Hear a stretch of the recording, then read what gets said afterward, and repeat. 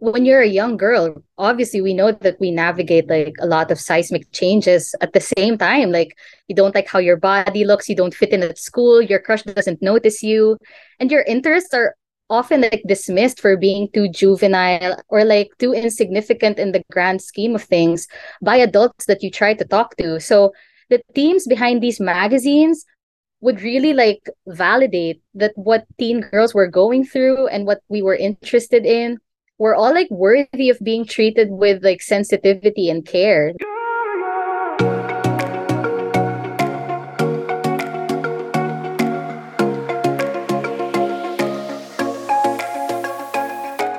Welcome to Making the Brand, the podcast where marketing and pop culture collide. I'm your host, Brianne Fleming. I can't wait to chat about brands, boy bands, and everything in between. Because brands who have a pulse on pop culture can create adoring fans of their own. Welcome back to the Making the Brand podcast. If you've listened to the show before, you know that I love to relive my teeny bopper days, which were really colored by the teen magazines I used to read in my bedroom, which is why I'm so excited to talk to Angel Martinez today, because she wrote this amazing article for Vice called "The Teen Magazine Raised an Entire Generation of Girls. Where is it now?" So we're going to get into that. But first, I want to welcome Angel to the show. Hi, Angel. Hi, so excited to be here. Thank you so much for having me. Of course, this is going to be a lot of fun. We're going to be reliving our teenage years, and that's always a blast, right? Well, I really enjoyed your article. We're going to get into that. I had a friend send it to me, and it's something that I really resonated with. But first, I'd love if you could introduce yourself and share what inspired you to write this article. Yeah, sure thing. Hi, everyone. I'm Angel Martinez. I'm an editorial fellow at Continentalist, which is the Singapore-based data storytelling agency. I also freelance for publications like Vice, ID, CNN Philippines, and many more. And my work mainly revolves around the internet, identity, and their intersections. So, as you can tell, my life is heavily shaped and surrounded by the written word.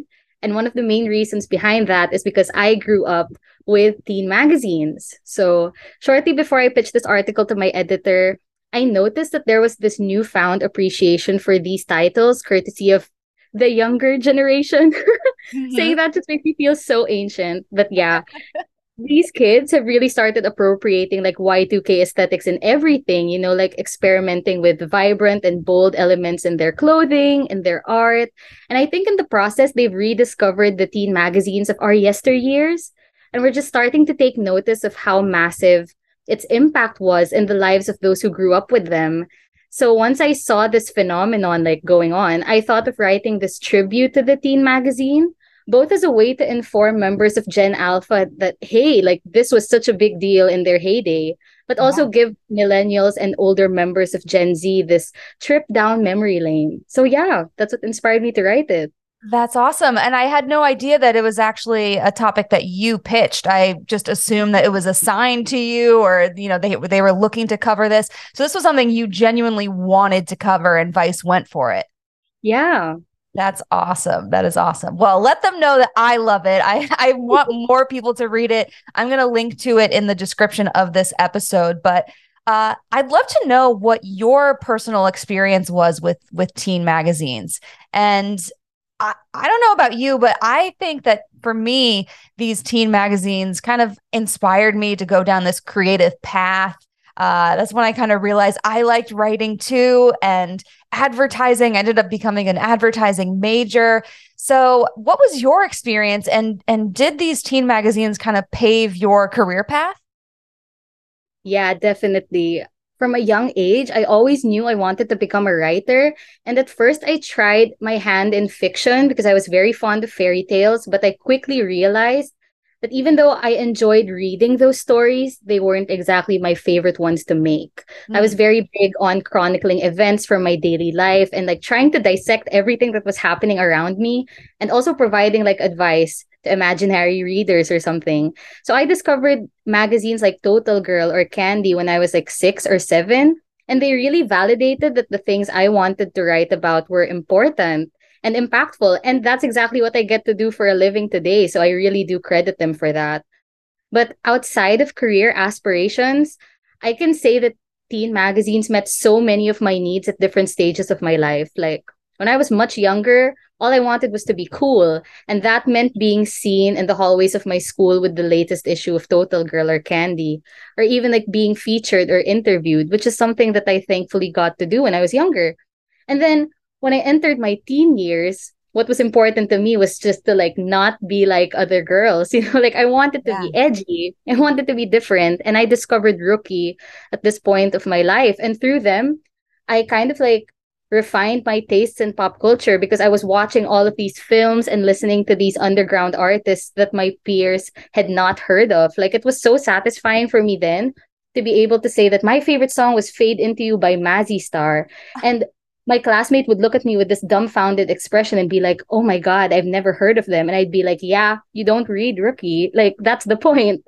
Yeah, those magazines definitely are what kept us up to date. I love how you said that it like just carrying it around, it was kind of this cool status factor. And I feel like that's largely what these magazines were teaching us or just giving us this guidance about as you mentioned in your article about glamour and just how to be cool, which is probably a little overrated. I think we're all cool in our own ways, but these magazines like really sold the dream and really kind of portrayed these different types of images to aspire to.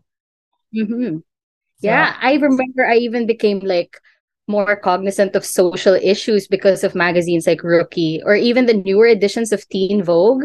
And to this day, I kind of feel the impact these teen magazines had in my life because when I meet this young and like brilliant girl my age, and I have like this feeling that, hey, like she was probably a Total Girl or a Candy Girl growing up, and I find out that that's it. Like we grew up on the same teen magazine. Like it kind of creates this sense of community and like this instinctive bond between the both of us because like that's why I'm so comfortable around you because like we're literally bonded by this one thing that was such a big part of our childhood, our adolescence. So yeah. yeah, it was like our lifeline to the outside world. I mean, pre-social media, that's really how, I mean, we always could watch TV and get news that way, but there wasn't really a lot of news or content, if you even want to call it content in the 90s, at the time that was geared to us and felt like it was just made for us. So Yeah. I think that's really special. And I'm glad you're helping to keep it alive or at least to shed light on, what impact these magazines had on all of us. But we're seeing now that, yes, fewer and fewer print magazines are on the shelves. I just read that Allure magazine just had its last print edition. The December 2022 issue is the very last one. But you mentioned in your article that there are Tumblr accounts and Twitter accounts that are keeping this nostalgia alive. So can you tell us more about that and what that scene looks like and what those creators are doing on these platforms? I spoke to Phil Australia from Glossy Archive, which is the super popular Twitter account based here in the Philippines. She's been scanning pages from her super sizable collection of magazines from the late 90s to the early 2000s. And since like print is admittedly long past its prime, sadly, and there isn't exactly an extensive collection of previous editions, she really had to take matters into her own hands and like rely on her own collection, which she just so generously decided to share with everyone online. And I learned from her that she's not exactly the pioneer. She's following the footsteps of accounts like Sassy Scans on Tumblr, which posted pages from this feminist magazine called Sassy, which was really popular in the late 80s. And also Thank You Atusa on Instagram, which is an account that pays tribute to like Atusa Rubinstein of 17 Oh, and Cosmo Girls. yes.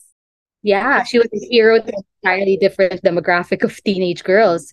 So I think these accounts are like two things really. It's like a time capsule that reflects the style and sensibilities of earlier years, but also just a love letter to these people behind these titles to show them that even if they ceased publication long ago, the impact of what they did really stays with their readers and really influenced them. And they're really remembered to this day. So, yeah.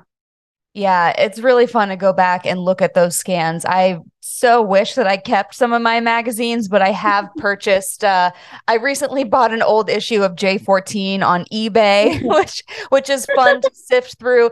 And it's funny because I actually have it right next to me. And on the cover, you have J-Lo, you have Beyonce, you still have people who Wow. are still relevant today. Oh, and I just noticed, oh, Aaron Carter is on the cover as Oh. well. But yeah, it's just wild to go back at these things really are time capsules. And it's crazy how just like an ad can bring you back to a product that you used to use or just really transport you to your teenage years. Um, Mhm. but I'd love if you could share just a brief history of the teen magazine because I think, like you, I really didn't get into these until our own childhood in the 90s. And I really only explored magazines of those days. But your article enlightened me that, the teen magazine traces back decades before that. So can you share some of those details and history?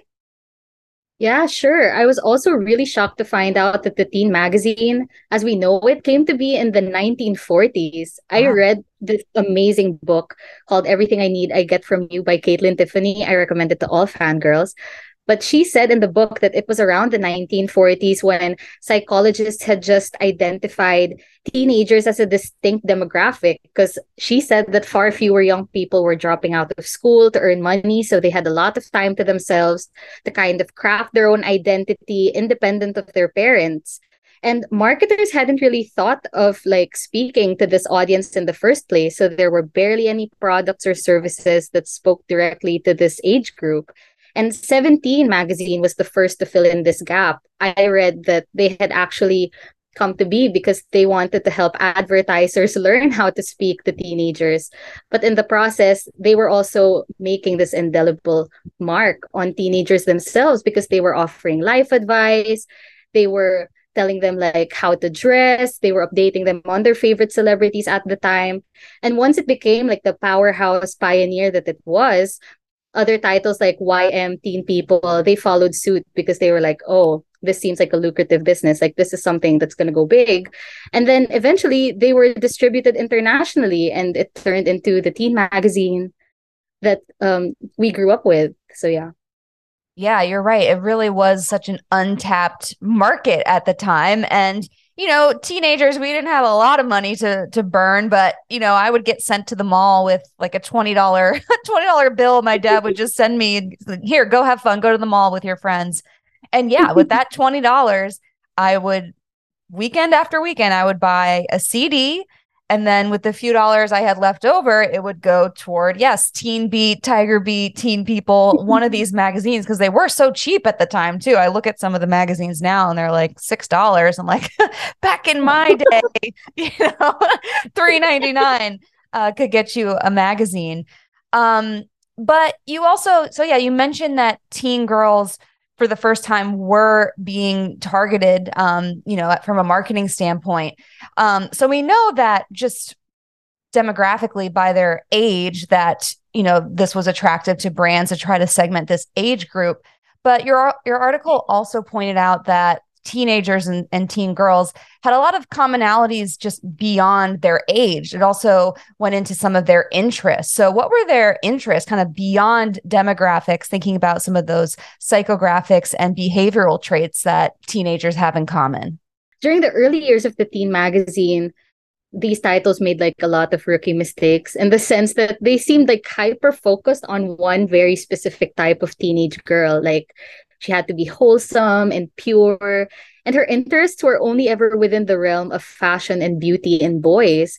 But I spoke to the former editor in chief of Candy Magazine, my personal childhood hero. Her name's Marla Minyano Umali, and she said that teen girls are very multifaceted human beings, and that's a reality that a lot of teen magazines had to grapple with as they evolved, because teenagers are at the stage of their lives where everything is just interesting to them and anything has the possibility of defining who they are. So eventually teen magazines started to cater to artsy girls, rebellious girls, smart girls who are interested in what's going on in their immediate surroundings, because I felt like it was a toxic stereotype before. Like, you ever notice how in early 2000s, like coming of age films, it's always like the the stereotypical dumb blondes, like the cheerleaders who were spotted reading glossies while filing their nails. And I Yes. feel like before, like teen magazines were supposed to be associated with like vapid and self-absorbed teenagers, but the target audience of these magazines has and will always continue to evolve beyond like these very reductive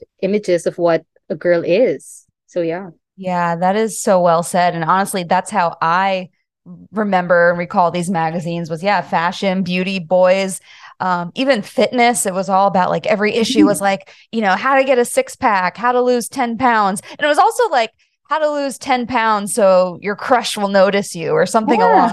along those lines. So it's wild to think about and look back on that.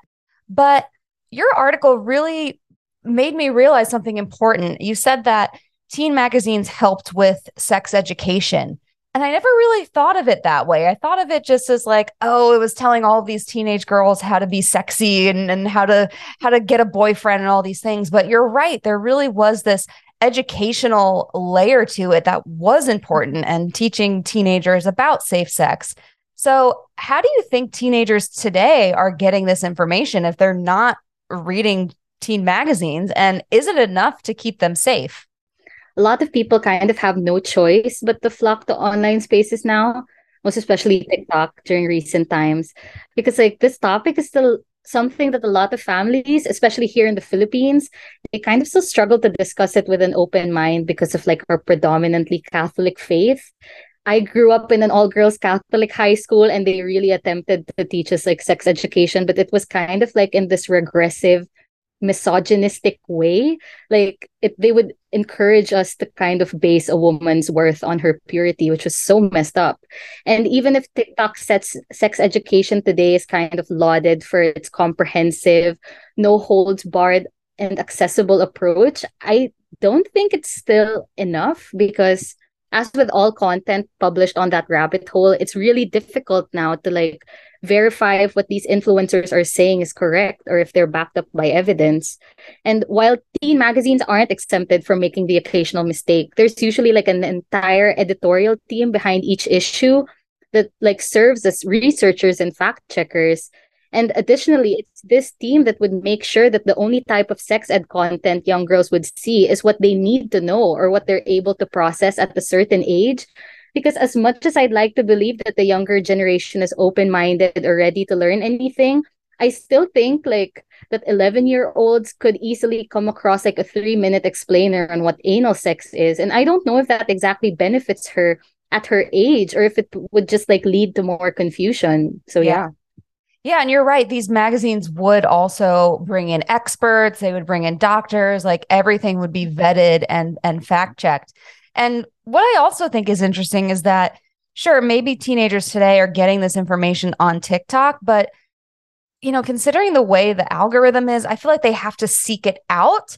Whereas Mhm. with teen magazines, like, oh, we would buy it for the fashion and for the posters of the boy bands and stuff. And then we would just happen to encounter a thread Mhm. that was, educational and about sex. And then we would be like, all right, I guess I'm going to read this now. But I can't imagine. I mean, I really don't know if teenagers are proactively looking for information about safe sex and sex education. So, yeah, I just thought that was such a great point and something that I hadn't really thought about before. So, for the teen magazines and the publishers that are still around today, and some of them have gone completely digital, but how would you say their content has changed since the Y2K era? Either since, how has their subject matter changed or just their delivery and the topics that they cover? What is different?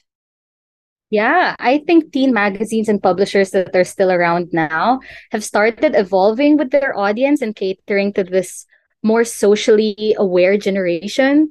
One of my favorite transformations and one that like easily comes to mind is that of Teen Vogue because the way they shifted their content is so drastic in a good way. I had like a modest collection of Teen Vogue back in the day, and I noticed that they were very like Vogue for teens, very fashion oriented, with like the occasional sprinkle of celebrity features and advice columns. But now their strategy is really inclusive of like more left leaning political content. I look at their website regularly and they have like very extensive coverage of current events, they post explainers on topics that were never really considered palatable enough for mainstream media. Like they talk about immigration, race, and disabilities. I know their team even hosts like annual summits where they invite important people in the front lines of the fight for social justice, and they hold talks for their young audience. And that ability to create a space outside of the screen is just so important. So I just feel like today's publishers are much more aware of the power they have to broaden perspectives and break echo chambers. And I also think they just know how urgently they need to do this and what's at stake if they don't wield the influence they have in the right way. So that's definitely changed since the teen magazines that I grew up with, for sure. Yeah, I'll have to pick up an issue of Teen Vogue. I don't know if it's still in print. I'll have to check out their website, but yeah, I don't recall anything like that from from when I was reading these magazines either to have such depth as far as the subject matter. So that's really interesting to see. I'd love to quote this sentence from your article. You said, "What ultimately drove the success these magazines enjoyed was their ability to tap into the lived experience of their audience and speak to them as well-meaning equals rather than condescending authority figures." I was wondering if you could share some examples of how they did this with their content, maybe certain spreads that they did or topics that they covered. How did they do this? I think like when you're a young girl, obviously we know that we navigate like a lot of seismic changes at the same time. Like you don't like how your body looks, you don't fit in at school, your crush doesn't notice you, and your interests are often like dismissed for being too juvenile or like too insignificant in the grand scheme of things by adults that you try to talk to. So the teams behind these magazines would really like validate that what teen girls were going through and what we were interested in were all like worthy of being treated with like sensitivity and care. Like I like personally how teen magazines offered very legitimate and pragmatic solutions to problems, even if like they didn't really seem like the end of the world, and they were like nothing compared to what we would have to face in adulthood. The writers would really treat it like this is an issue that needs to be solved and we really need to help her do it. And they would really like um they didn't seem like condescending or sarcastic because you could tell from the way they researched and the way they wrote about these topics that they really knew what they were talking about. It's like they had actually spoken to a girl our age who was going through something similar, because a lot of adults, they tend to like speak from a pedestal, like, Yeah. but these teen magazines were speaking directly to us, and that was just something so important to have at the time. Yeah, you're right. They would speak at our level, but also without like dumbing it down. Like I said before, they would bring Right. in experts or people that could talk to us, and because they knew we were receptive to this information and we were maturing and eager to learn from these magazines too. And Mhm. I just was so I always remember enjoying how relatable these magazines were with little things like the embarrassing moments sections and all these things that just made it feel like you were less alone during these awkward years of our lives. So yeah, I definitely appreciated that.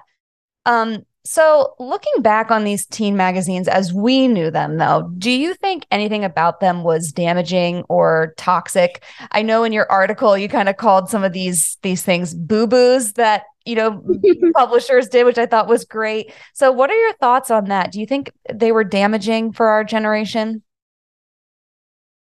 I do think though that it was like never the intention of these teen magazines to hurt or harm, but they were definitely like a product of their time, because in their early days, I don't know, teen magazines would send really confusing messaging to girls. We were kind of encouraged to love our own bodies, but at the same time, when you look through the pages, they only ever feature the same conventionally attractive, fair-skinned, thin type of teenager, and we Right. were told we had to dress modestly.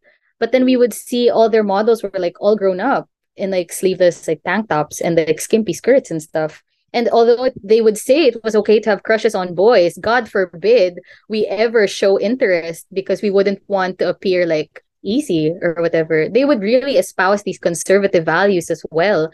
And if you saw these during a time in your life when you were at your most impressionable and you couldn't resonate with the content at all, it's probable that you would have like developed this longing to change who you are or think like, why can't I be like these likable popular girls on these glossies, or at Yeah. the very least, like these unrealistic standards of femininity would make you feel out of place because you lacked representation in the media that you consumed. I think this is something that a lot of modern teen magazines really strive to combat. So even if like they would have caused a lot of like internal confusion when you first see them, I don't think like the damage would have been as long term. So yeah. I would agree. Yeah, I remember reading these magazines and it would make me think about myself and maybe wanting to make certain changes or think about how I was presenting myself.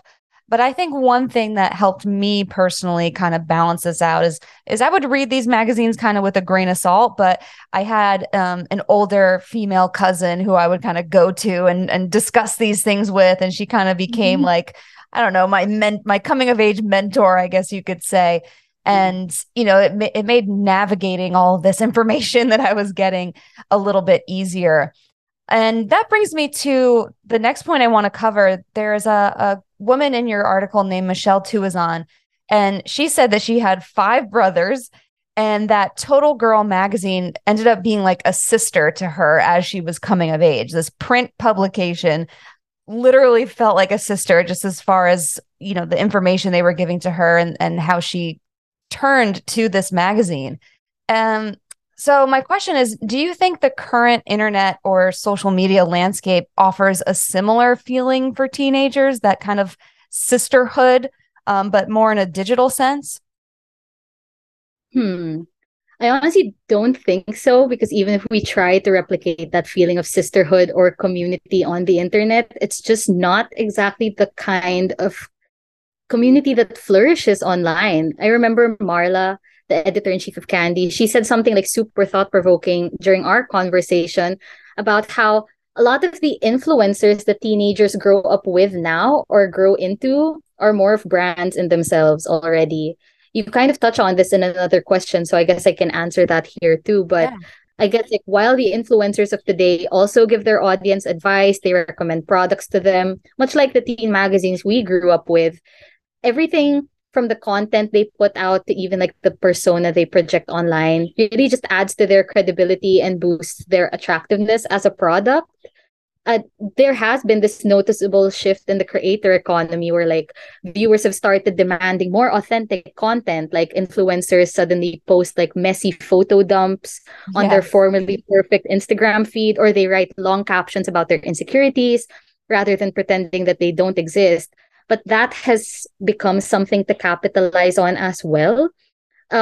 Brand partnerships and sponsorships were really part of how magazines operated in the past, but I guess these were presented to readers in really subtle ways, and they felt more like helpful suggestions from a big sister rather than like a push from advertisers. And Marla also says something about like maybe the reason why we no longer see brands as sisters is because we've become smarter consumers as well. Like we know that most entities we come across are driven by profit, and that it's much better to just ascribe titles like sister or best friend to our actual sisters or best friends in life rather than brands. So yeah, I think it's just like a confluence of all of these factors that kind of make it like hard to ever have like a sisterly connection again in the current social media landscape. Yeah, and that's really a shame if you think about it. I mean, the way you when you put it that way, it's like the content that we consumed in these magazines we knew was genuine, and now every time you read a post or you see something, you have to look for that sponsored hashtag because it's probably an Yeah. ad. It's probably, you know, a brand deal, and you have to wonder what's genuine and is there, you know, kind of a secondary purpose to this post. So Mhm. yeah, I can't imagine how that is affecting teenagers of today. I'd also love to touch on this excerpt. I mean, just to add to what you've said so far, there is a line in your article. You said, even as some of them shifted to digital, their consumer influence was no longer of the same caliber. Youth publications may still exist online, but they either publish only a handful of substantial and thought-provoking articles a month, or they publish several times a day and only ever bite-sized pieces of information that only count for clicks. So, yeah, you definitely touched on this, just how this can affect teenagers of today. But is there anything else you'd like to add to that point? Yeah, I think the shift in content is something that affects teens as much as it is affected by teens, because whether we writers like to admit it or not, nobody really likes reading anymore. Like our audience's attention spans have become shorter than ever before. And if what you want to say takes longer than a few taps or clicks, you've lost like your viewer almost immediately. Because like even these multifaceted and layered issues can so easily be condensed into like a 3 minute TikTok or like a Twitter thread. So if it's longer than that, like people can just let go of it really easily. That's why a lot of publishers have noticeably started exploring like more short form content, or like they rely a lot on the accompanying photos or videos for their pieces. Sometimes they even resort to like clickbait or fluff for the sake of capturing like whatever is left of the market. And by attempting to shorten everything these days, like we just run the risk of removing like the nuance or the context necessary to explore certain topics, or like keep conversations productive. They don't really get to make the same impact on the lives of the readers anymore, because it's just something else that they see on their feeds now. Yeah, there are endless feeds where there's just so much information. It's all so overwhelming, and there's just so much comparison going on. And I think compared to magazines that we grew up reading, like we would always compare ourselves to the celebrities in the magazines, which we kind of knew was unattainable. There were these famous singers, these famous actresses, whatever it might be. But now with social media, these teenagers and young girls are comparing themselves to pretty much their peers, which I think is even more damaging potentially. So it's been a kind of a hard shift to watch. And I think there's all this public conversation now about therapy and all these different things that, you know, teenagers might be going through it these days in a different way than maybe we could even have understood. Mm-hmm. So, also in your article, you spoke to someone named CD Despy, who credits teen magazines for inspiring her career in publishing, which I think is so cool. Because again, like I said earlier, I kind of credit teen magazines for making me pursue kind of a creative career. So, how do you think the internet and social media and newsletters and just the ability for everyone to have a platform these days, how has that changed the publishing industry and offered opportunities for people who want to write? Yeah, like Sidi made such great points during my conversation with her about how getting featured in her favorite teen magazines gave her work like a sense of both legitimacy and intentionality. Like legitimacy because she had to go through the super rigorous application process to get a spot on her favorite magazine's team, but also intentionality because not all ideas that she pitched could be published on print, right? So she really needed to bring her A game, contribute her best ideas, and give like her best drafts all the time. But now in the internet age, since anyone can be a creator, right? Anyone can make a blog, publish stories on Wattpad, create a newsletter on Substack.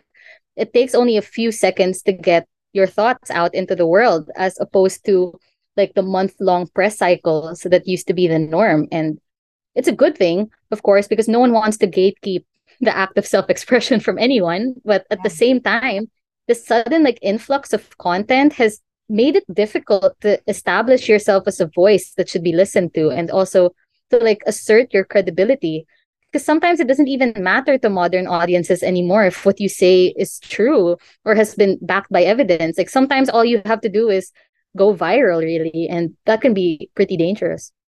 That is such an excellent point. I'd never thought about it that way, that, you know, your name isn't as recognizable if you're kind of publishing across different outlets and you're not really known for maybe being in one specific magazine, or especially being in print, where month after month, if you're a subscriber, you start to see that name again and again and become familiar with their writing. But now it's just the digital world has really opened the door where anyone can publish, and there's just going to be a lot more content from a lot more different writers. So yeah, like you said, it must be harder to establish yourself.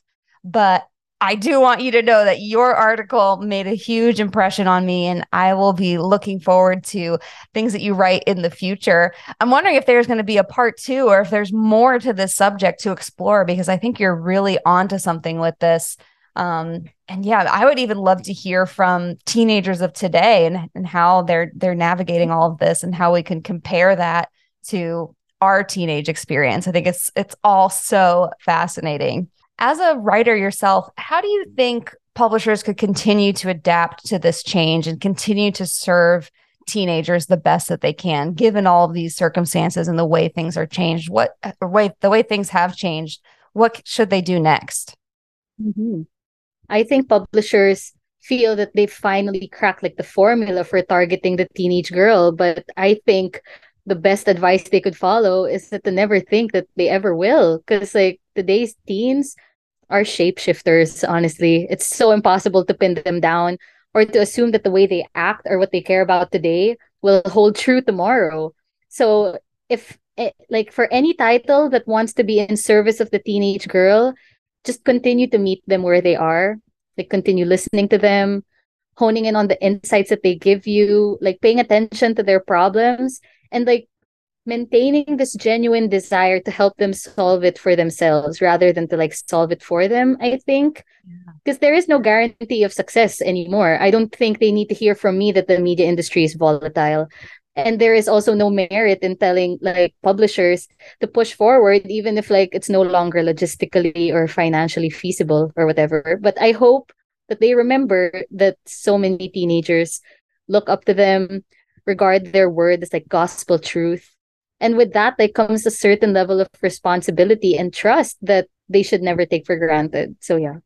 Well said.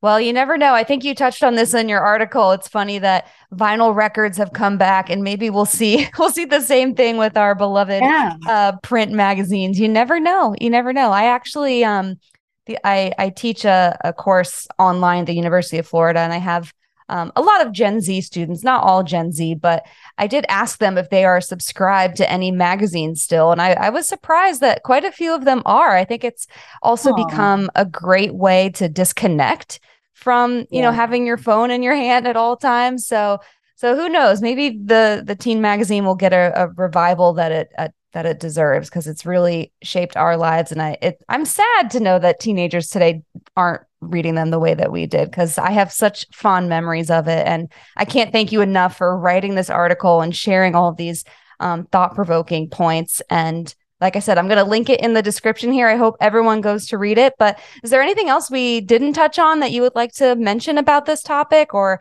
anything that you are working on that you would like to share? I have a couple more articles in the pipeline, but I'm not sure I'm allowed to disclose them just yet. You guys can follow me on Twitter. It's Angel Martinez, but the E in Angel is an X because I apparently share my name with many Spanish men. So yeah, I post all of my articles there. I can say that the next ones I'm covering are about like pop culture and also politics. So it's a pretty wide range. I also post them on my Instagram. It's Angelica Martinez, and the E in Angelica is also an X. All so right. yeah. I will also link to your socials. Like I said, I am fascinated by your writing. I will look forward to whatever you write next. And I can't thank you enough for sharing this with us today. Thank you so much, Angel. Thank you so much. I really enjoyed this conversation. If you're a fan of this podcast, be sure to subscribe, or better yet, leave a review.